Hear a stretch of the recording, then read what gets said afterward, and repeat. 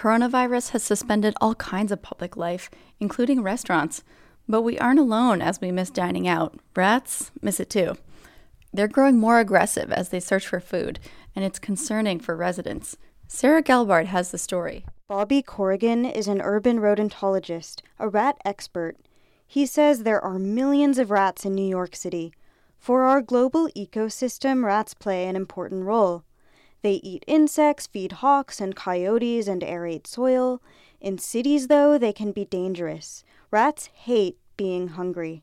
The stronger rats of a colony will raid their own nests and their neighbor's nest, and they'll kill and eat the young. Or they may search for food elsewhere, like our apartment buildings. Corrigan says rats are not biologic carriers of coronavirus, but they do carry dozens of other diseases and bacteria.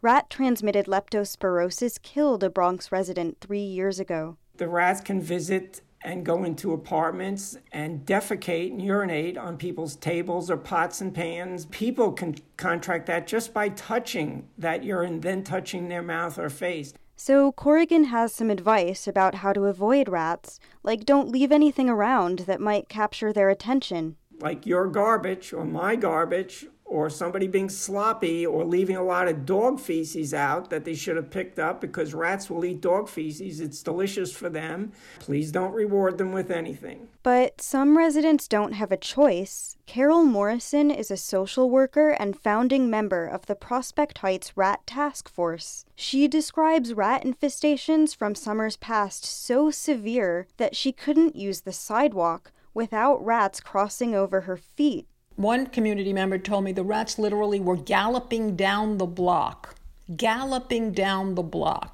looking for food.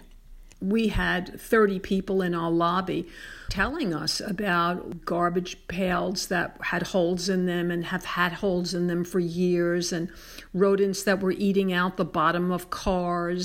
Morrison worries that with coronavirus draining public resources, the city won't be able to respond to rats. In an email, the New York City Department of Sanitation said rats are not in its domain. Talk to the Department of Health. That city agency was unable to accommodate an interview in time for air. At the other end of the city, Kristen Curtis says no matter how well she cleans, she also has unwelcome guests.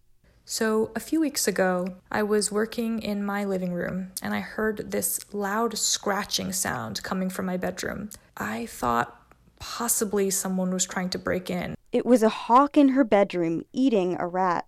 And this hawk looked me square in the eye and was like, "What?" It was one of those moments where you are not so pleasantly reminded that you share this city with several other creatures. She wonders where the rats will go to find food in the midst of coronavirus. Sarah Henry is chief curator at the Museum of the City of New York. She says as long as New York City has been around, New Yorkers have been sharing their city with rats. But during outbreaks of illnesses that took place more than 100 years ago, things were different.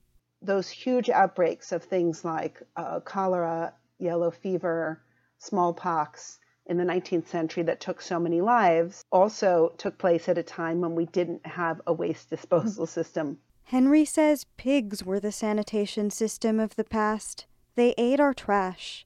Rats also consumed waste, but their main role in cities was to spread germs. When this pandemic ends, many of us are hoping to go back to work, and so are the rats.